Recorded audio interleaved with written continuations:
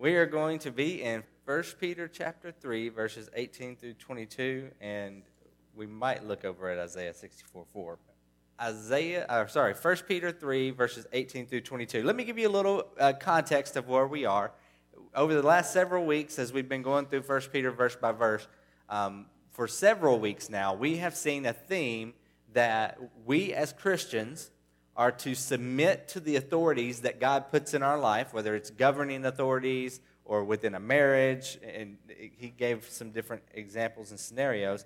And ultimately, we are to submit to Christ. And he is our ruling authority. He is our number one authority. We are to do what God desires and to obey him, even if that means that we have to disobey the governing authorities.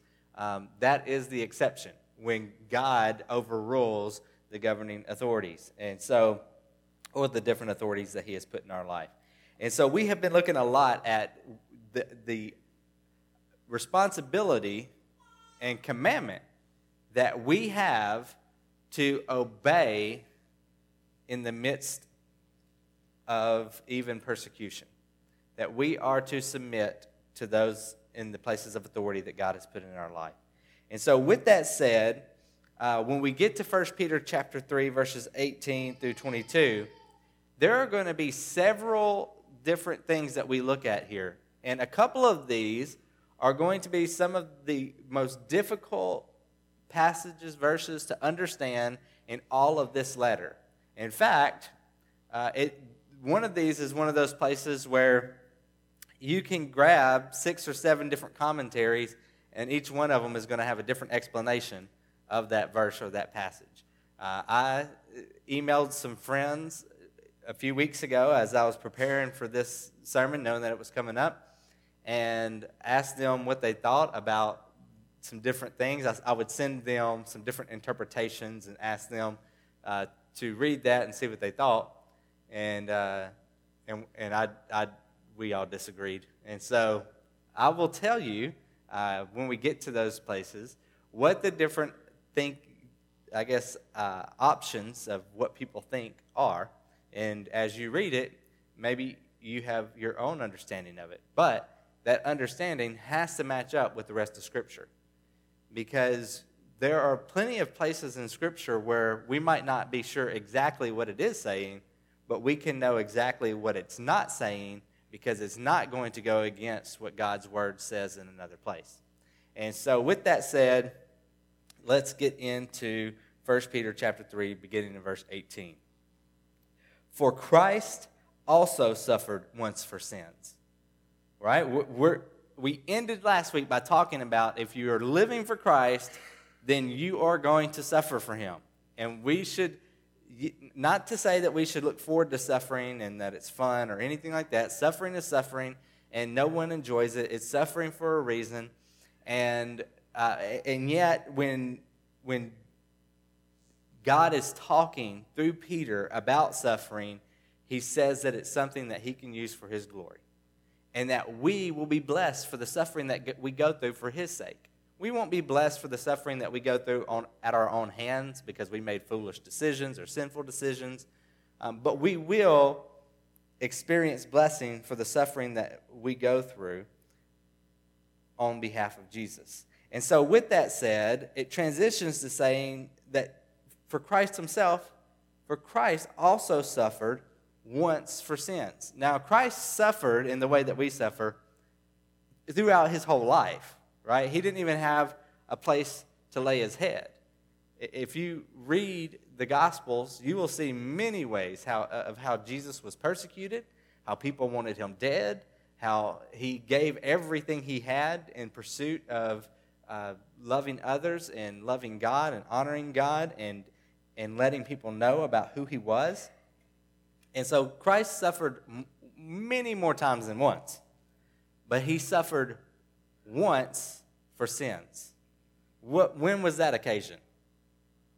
That's right, on the cross. And Hebrews, if you've read Hebrews, the New Testament book, then you know that one of the main points of Hebrews, or the main point of Hebrews, is that Jesus' sacrifice was once and for all that was needed to make us right with God. things used to be done in this way, but now they're done in this way. And so what I want us to do as we're looking at this, and as we're looking at the fact that Christ suffered for us, and he suffered once for sins, were they his sins for which he was suffering? No, he never sinned. If we keep reading, and we're gonna read a little bit and then come back to the beginning of this verse. For Christ also suffered once for sins, the righteous, that's Jesus, for the unrighteous, that's us, that he might bring us to God, being put to death in the flesh, but made alive in the spirit. Now let's go back to the beginning of that verse. For Christ also suffered once for sins. Something that I've been very convicted of lately is that it is extremely easy for us to take our eyes off of Jesus. It's extremely easy for us to take our eyes off of the cross and what he has done for us and how much he loves us and the lengths that he went through to save us, the lengths that he went through in order for us to have a relationship with God, the lengths that he went through that our suffering should only be temporary and limited here to this earth and not to suffering for eternity. And it is easy for us to take our eyes off of Jesus and to take our eyes off of what he has done. And when we take our eyes off of him, there's no telling what we're putting our eyes on. For me personally, a lot of times I put my eyes on myself and the suffering that I have to go through. And I think about how unjust it is or how unfair it is. Because y'all know life's supposed to be fair, right? It might not work out that way. But when I take my eyes off of Jesus, that's when I find myself falling into temptation that I was once standing firm against, not giving into the temptation to be angry or whatever the temptation is. And when I take my eyes off of Christ, when I take my eyes off of the cross, that's when I get in trouble. But when I set my eyes on him, when I set my eyes on what he has done for me, then it's easier for me to live with my eyes focused on him, live wholeheartedly for him, and to honor him. And so, I think it's extremely important for us to look back to this moment when Christ suffered once for all sins. Does this say that Christ suffered once for most of your sins, but some of you sin too much to where your sin is too egregious and he can't save you? No. That would be very wordy. And no. He says, Christ also suffered once for sins. This is all sins that we have committed and will commit. This is all sins that throughout history had been committed and will be committed. They have the opportunity to be forgiven in Christ. Now, just because he died for sins and gives us the ability through him to be saved doesn't mean that we all will be saved. We have to go to him in faith and rely on his grace to save us. We have to turn to him and we have to ask him to save us. We have to put our belief in him. We have to confess with our mouths that he is Lord. And these aren't, it's not like, okay, now I have a head knowledge that Jesus is who he says he is, and so I have to do this step, and then this step, and then this step, and then this step, and then get baptized, and then I'm saved. And then in order to keep that salvation, I have to do this step, and this step, and this step, and this step. That's not how it works.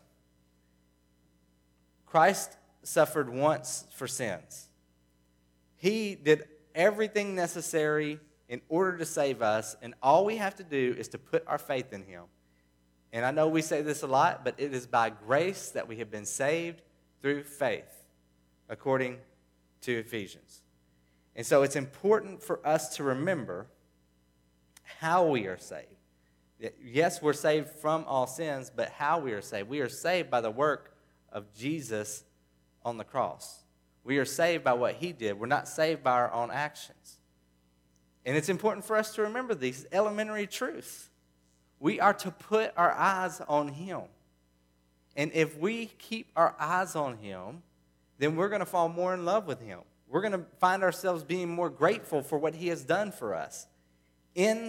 For Christ also suffered once for sins, the righteous for the unrighteous. We need to remember our place before him. That without him, we are considered what? Unrighteous. For all have sinned and fallen short of the glory of God. That not just some, every single human who has ever lived, with the exception of Jesus Christ, has sinned. And so, the righteous Jesus died and suffered for the unrighteous us. Why? That he might bring us to God. He did this not because he had to. He didn't have to. Love compelled him to. Mercy compelled him to. But he didn't have to. He did this for the glory of God and for our good. He did this because the Father deserves our worship. And by him doing this act, by him dying on the cross, it is an invitation for us to freely come to God through the Son to worship the Father and to thank him and praise him for all that he has done in our life, to become one with him, to share his truth among the nations. He has given us this opportunity for salvation in his Son. And so when Jesus died on the cross, when he suffered once for sins, the righteous for the unrighteous, that he might bring us to God, he made it possible for us to come into a relationship with God. Did you know that this morning? And maybe you knew that. Maybe you've heard this preached many, many, many times. I know most of us in here grew up in the South, and a lot of us have been hearing the gospel since we were in our cribs, but not all of us. And so maybe this is the first time that you're really hearing this truth.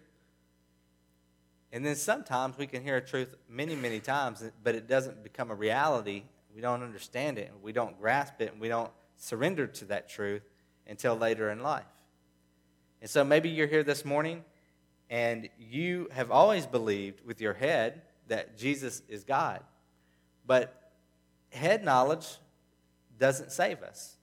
We know this because James says that even the demons believe and shudder. So head knowledge doesn't save us. Our faith in what Jesus has done, our faith in Jesus is what saves us. And if we truly put our faith in him, then a transformation occurs in our heart. A change occurs in our life. And I will say this, if you've said a prayer, God save me, I want to follow you, and there was never a change, then those could have been empty words. Because when God saves us, we see this every time in Scripture. Transformation occurs. It's not just gaining knowledge of how to get saved. It's not just saying a formula that we think, well, the Bible says I have to believe, so let me say that I believe. The Bible says that I need to confess, let me confess. The Bible says I need to do this, let me do this. Yes, the Bible says all those things, and we should do all those things, but if our salvation is true, then a transformation is going to take place. It might not happen in that moment as far as all of our sins stop and everything. We are saved in that moment, but there begins a progress in our life, a process in our life that Christ has sanctified us, set us apart, and he is making us more and more into his image.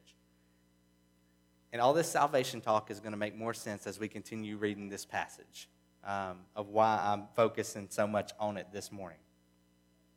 But he did that, Jesus did that in order to bring us to God, being put to death in the flesh, but made alive in the spirit.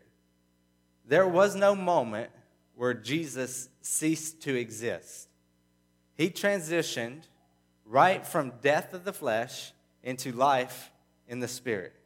When they killed his body on the cross, and when he willingly went to the cross, essentially allowed himself to be put on the cross, he said no one took his life from him. He gave it. He laid it down.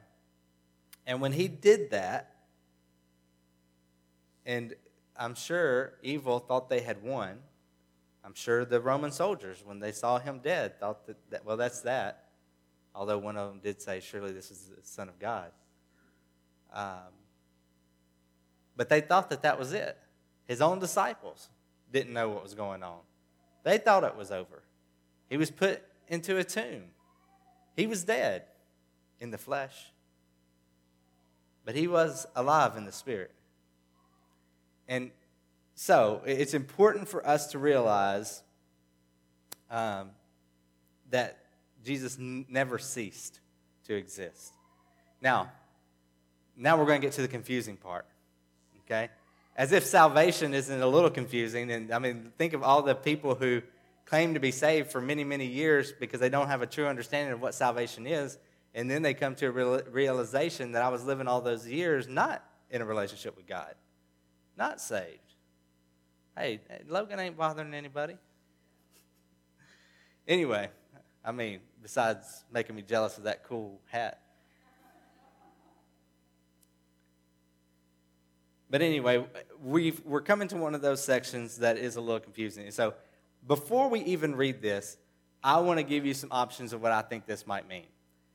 When we get to these following verses, I think that we do have a few options, and we don't have time. The main thing that I want us to remember is that this has to fit into the context of this passage, the context of Scripture as a whole. It has to fit into the context. If there was a theory out there that does not align with the Bible, then that theory can't be right, correct?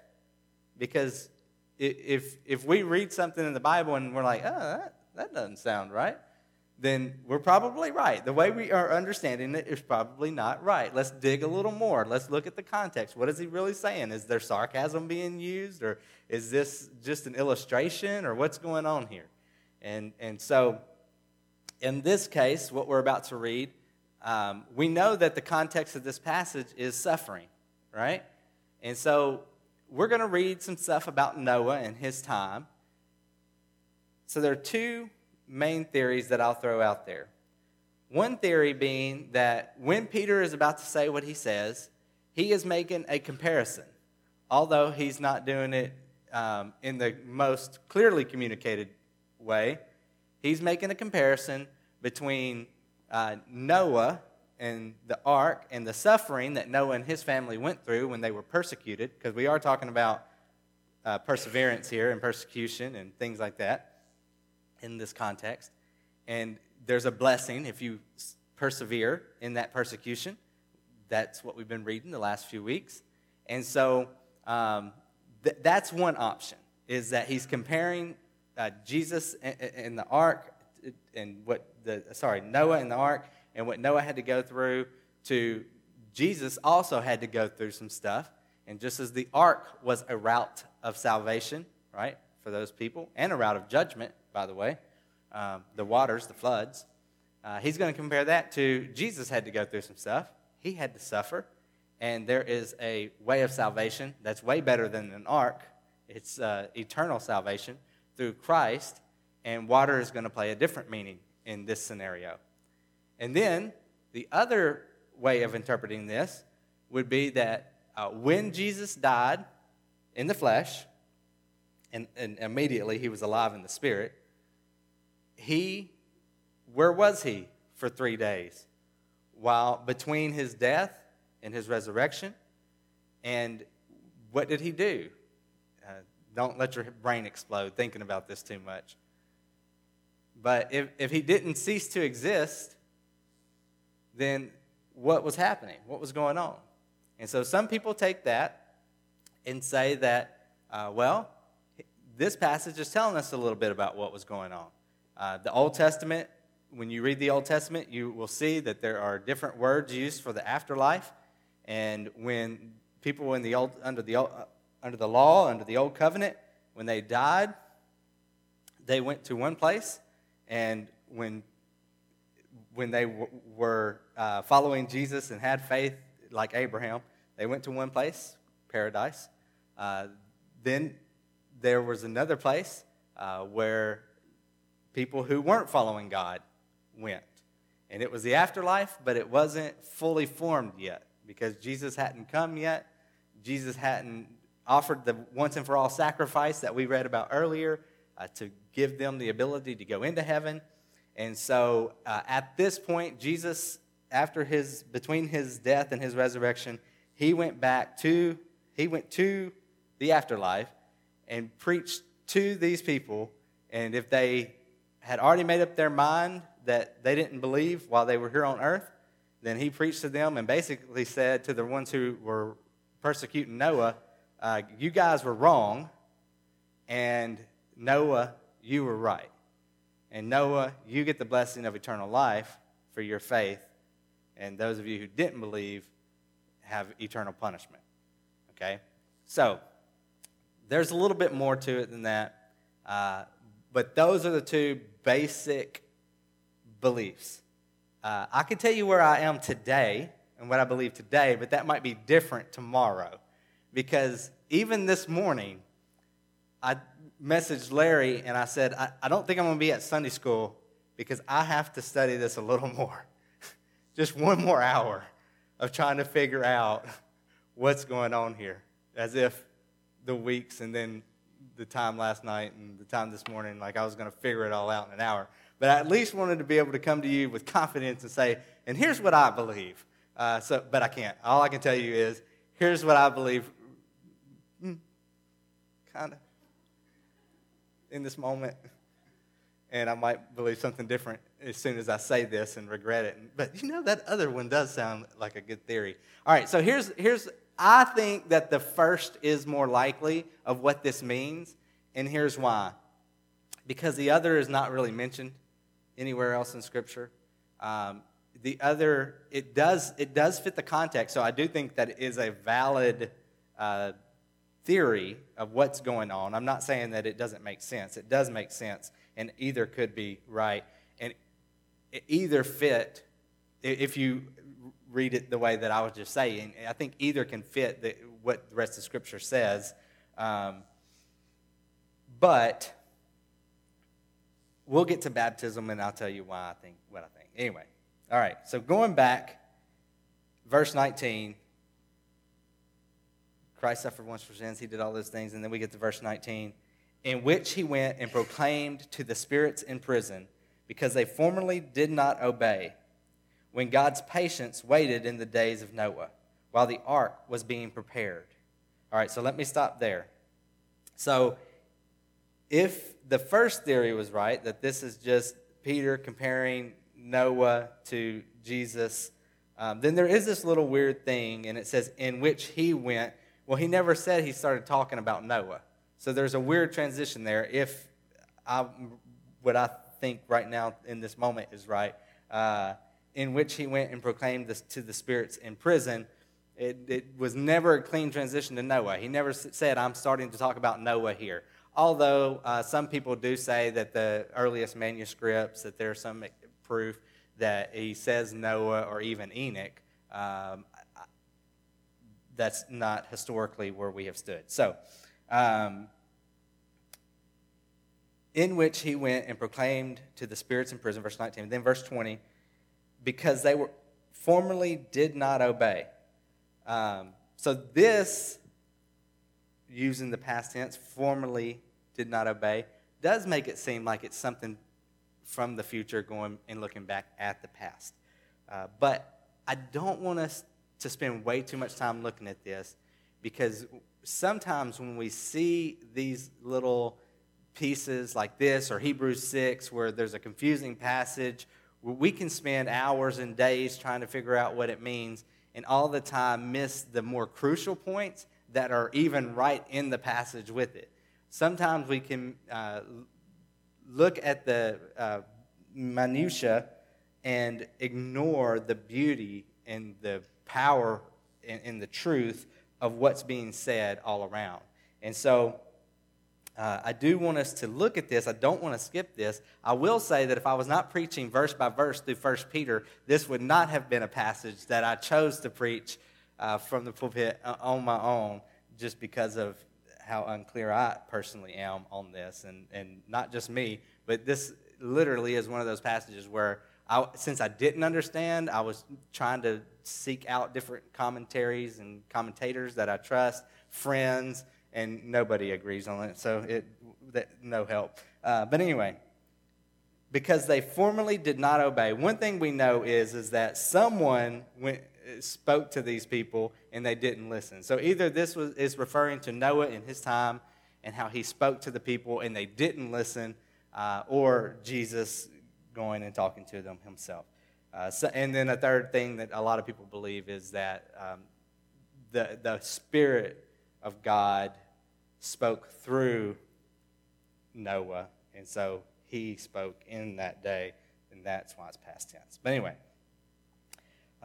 because they formerly did not obey when God's patience waited in the days of Noah. You know, Noah didn't build the ark for a few weeks. It took a long time. Noah warned the people for a long time, and they didn't listen. He suffered for a long time, in which a few, that is, 8 persons, were brought safely through the water. And so in this case, water brought life, right? Now baptism, verse 21, which corresponds to this, now saves you. And here's another issue, and we'll talk about that in just a moment.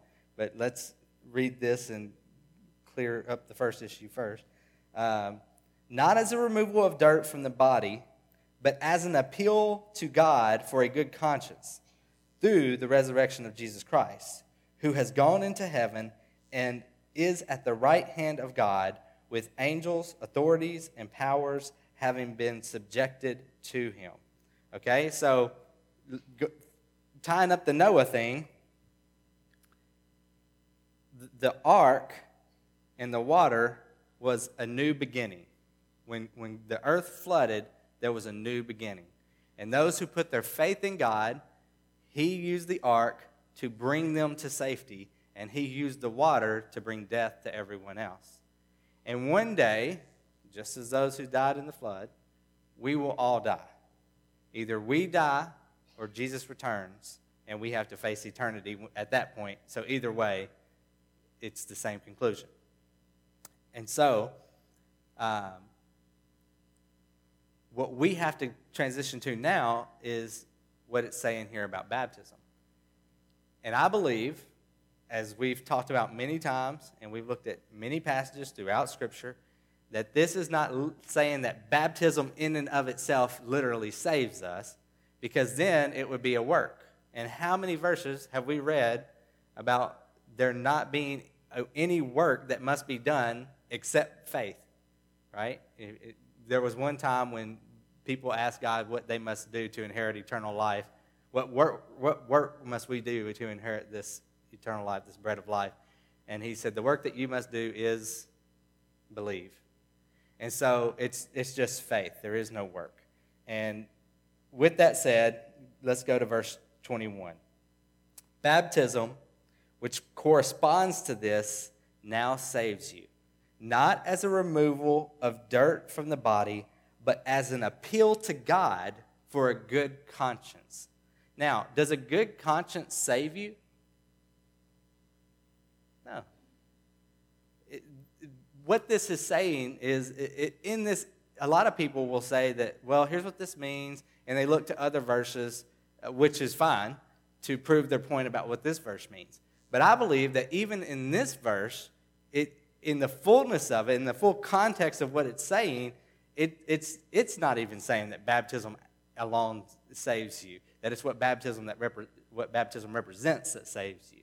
And let's look at this carefully. Baptism, which corresponds to this, the flood, now saves you, not as a removal of dirt from the body. So it's not like if you lined up and got into the baptistry, every single person in here, and I dunked every one of you. I'm baptized, every one of you. If you didn't have faith in your heart, all I'm doing is giving you a bath. Some of you might need that, but that's all I'm doing. It's just removing dirt from the body, depending on how much we clean the baptistry. And so we have to make sure that we understand that baptism in and of itself doesn't save us. It's just being put in water is just the removal of dirt from the body. But so it's not as a removal from dirt of the body. That's not how it saves you. But as an appeal to God for a good conscience. But even that, an appeal to God for a good conscience, there needs to be more. Listen, through the resurrection of Jesus Christ. Our new life isn't given to us through baptism. Our new life is given to us through what? Through Christ. I should have said through whom? Through Christ. By faith. In the power of the resurrection of Jesus. The same way that he was able to go from being in a tomb in a lifeless human body to life. In the same way, one day we will all face God, and we will not have our bodies. We will have new bodies if things go well for us. We will not have our bodies. We will have to face God, and we'll have to come to him and say why we deserve to be in heaven. And the answer for all of us should be we don't deserve it, but through Christ. But through what he has done on the cross. You can't say, I walked an aisle. You can't say, I prayed a prayer. You can't say, I was baptized. Now, all of those might have been legitimate experiences, and you might have been saved when you put your faith in Christ in the moment when you walked an aisle. But if you don't put your faith in Christ, then walking the aisle doesn't save you. And if you don't have a relationship with Jesus, then baptism isn't doing you any good. Baptism is just an outward expression to tell everybody something has changed. Something dramatic has changed in my life. I have put my faith in him. And we need to remember to read this through the eyes of the reader to whom Peter was writing. Remember that for them, if they got baptized, they were publicly professing, I am following Jesus, which is the same thing we do, but for them it might have meant something different. Because for them, that meant that persecution was coming. For them, that meant that if they were identifying as a Christian, they were about to have a hard experience from other religious leaders or from the ruling authorities, the governing authorities, the Roman Empire in this case. And so, we need to remember that these people, their baptism was a statement of faith just as powerful as Noah building the ark. Because just as it could have cost Noah his credibility, his life, the same could be said for these Christians who have put their faith in Jesus and are now being baptized. But as an appeal to God for a good conscience through the resurrection of Jesus Christ, our last verse, verse 22, so he suffered, the who being Jesus, he suffered through persecution. He persevered, and what's the promise? If we persevere through persecution and trials that are not brought on by ourselves, but are the result of us living for God, the promise is blessing. So what was the blessing that Christ received for his faithfulness? The righteous for the unrighteous. His willingness to pay the ultimate price. Verse 22, who has gone into heaven and is at the right hand of God with angels, authorities, and powers having been subjected to him. Peter just like flips it on its head. We're to be subject to the governing authorities. But what can God do through our submission and obedience? Well, what did he do for Christ? He gave him the name that is above every name. That the name of Jesus, every knee shall bow and every tongue confess that Jesus Christ is Lord. Right? Through the obedience of Christ, God brought the ultimate blessing. Through him submitting, even in the midst of persecution, God brought him the ultimate blessing. God brought us the ultimate blessing, salvation, through Christ. And he is our example. And this is why we should keep our eyes on him. Because when we want to retaliate toward people who have treated us poorly, when we want to gossip because someone has hurt our feelings or done something terrible to us, when we want to lose hope when we've lost a loved one or gone through something terrible, when we want to lose hope because our sickness is just enduring, we put our eyes on Jesus. We put our eyes on Noah. We put our eyes on these men and these women throughout Scripture who submitted themselves to God ultimately, and at some points even had to submit themselves to ruling authorities who were not good people, who persecuted them, who put them through all sorts of suffering. But what is the reward? If we can endure now, if we can trust now, if we can have faith and believe in him now, what is the eternal reward? And how does that compare to the temporary suffering that we have to experience here? Most scholars believe that by the time that Jesus did not live to be my age. Most scholars believe that Jesus died in his mid-30s, early to mid-30s.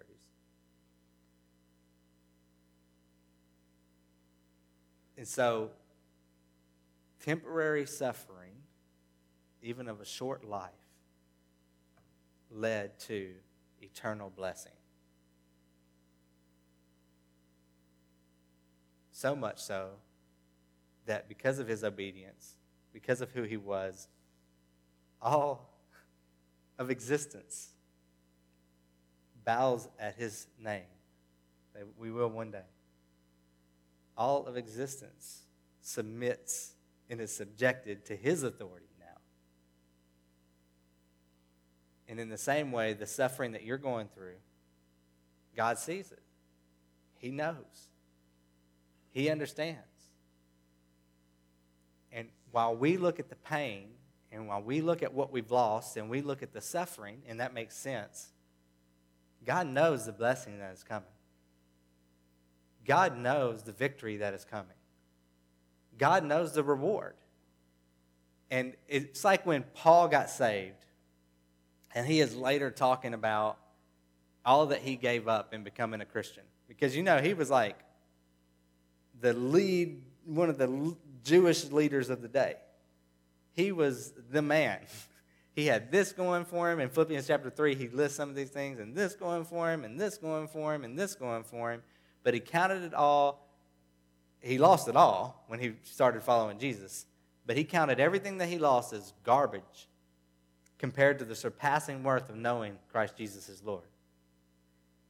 What he gave up could not compare to what he gained. And if we don't keep our eyes on Jesus, this is where we started and this is where we're closing. If we don't keep our eyes on Jesus, then all we can look at is what it is costing us. And we forget what we will gain and what we've already gained through salvation and what we will gain through the blessings that are promised to those who are faithful. And so, where are you this morning? Has a true transformation of the heart taken place in your life? Have you placed your faith in Jesus? Do you have a relationship with him? If you don't, then you can put your faith in him this morning. But don't just walk an aisle. Don't just say a prayer. Have faith. Ask him to save you. Cry out to him. And only if you mean it. Only if you're asking him to save you and you're ready for him to become your Lord. For him to become not just your Savior and save you from your sin, but he's going to become your Lord, and you're going to have to submit to him. You're going to have to obey him. Are you ready for that? Are you ready for that commitment, for that relationship? Because it's not just a moment in life. It is a relationship for eternity. So that we could be made right with God is why he did this, right? So we could have a relationship with God again. And so maybe you're there. Or maybe you're in here this morning and you've taken your eyes off of Jesus. And it's not that you don't love him. It's not that you don't want to honor him. But you've gone through something, and that's what your focus has been on. Your focus has been on the suffering rather than the Savior. And this morning, you can commit to God. Or you know what? Maybe you're not even in a place where you can commit. Maybe all you can do is get on your knees and cry out to him. And just say, help me. Help my focus to be on you. Help my eyes to be on you. Or maybe you need to make a commitment that, God, I'm going to keep my eyes on you. I know that they've been straying lately. I'm going to keep my eyes on you. I want to live for you. I want to do right. I want to serve you with all my heart. Or maybe you just need to come to him and say, I'm tired. I'm persevering, but I'm tired. I'm keeping my faith.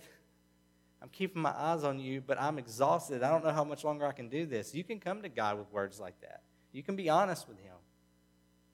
He will embrace you. He will rebuke you. He will do whatever he needs to do with you. And then finally, I want to say thank you to those in this room who are faithful servants of God, who love him, who have endured suffering, who have endured pain, who have lost loved ones, who have battled illnesses, who have been persecuted for speaking the name of Jesus, who have lost friends because of their love for Jesus, who have gone through all sorts of trials and suffering. Thank you for your faithfulness and your example. And I just pray that you would continue to remain faithful, even in the midst of persecution and hardship. Look how it worked out for Noah, and look how it worked out for Jesus. Let's remain faithful. Let's pray. Lord, we love you. And I just pray that during this time you would help us to respond to you in whatever way you're leading. It's in Jesus' name we pray. Amen.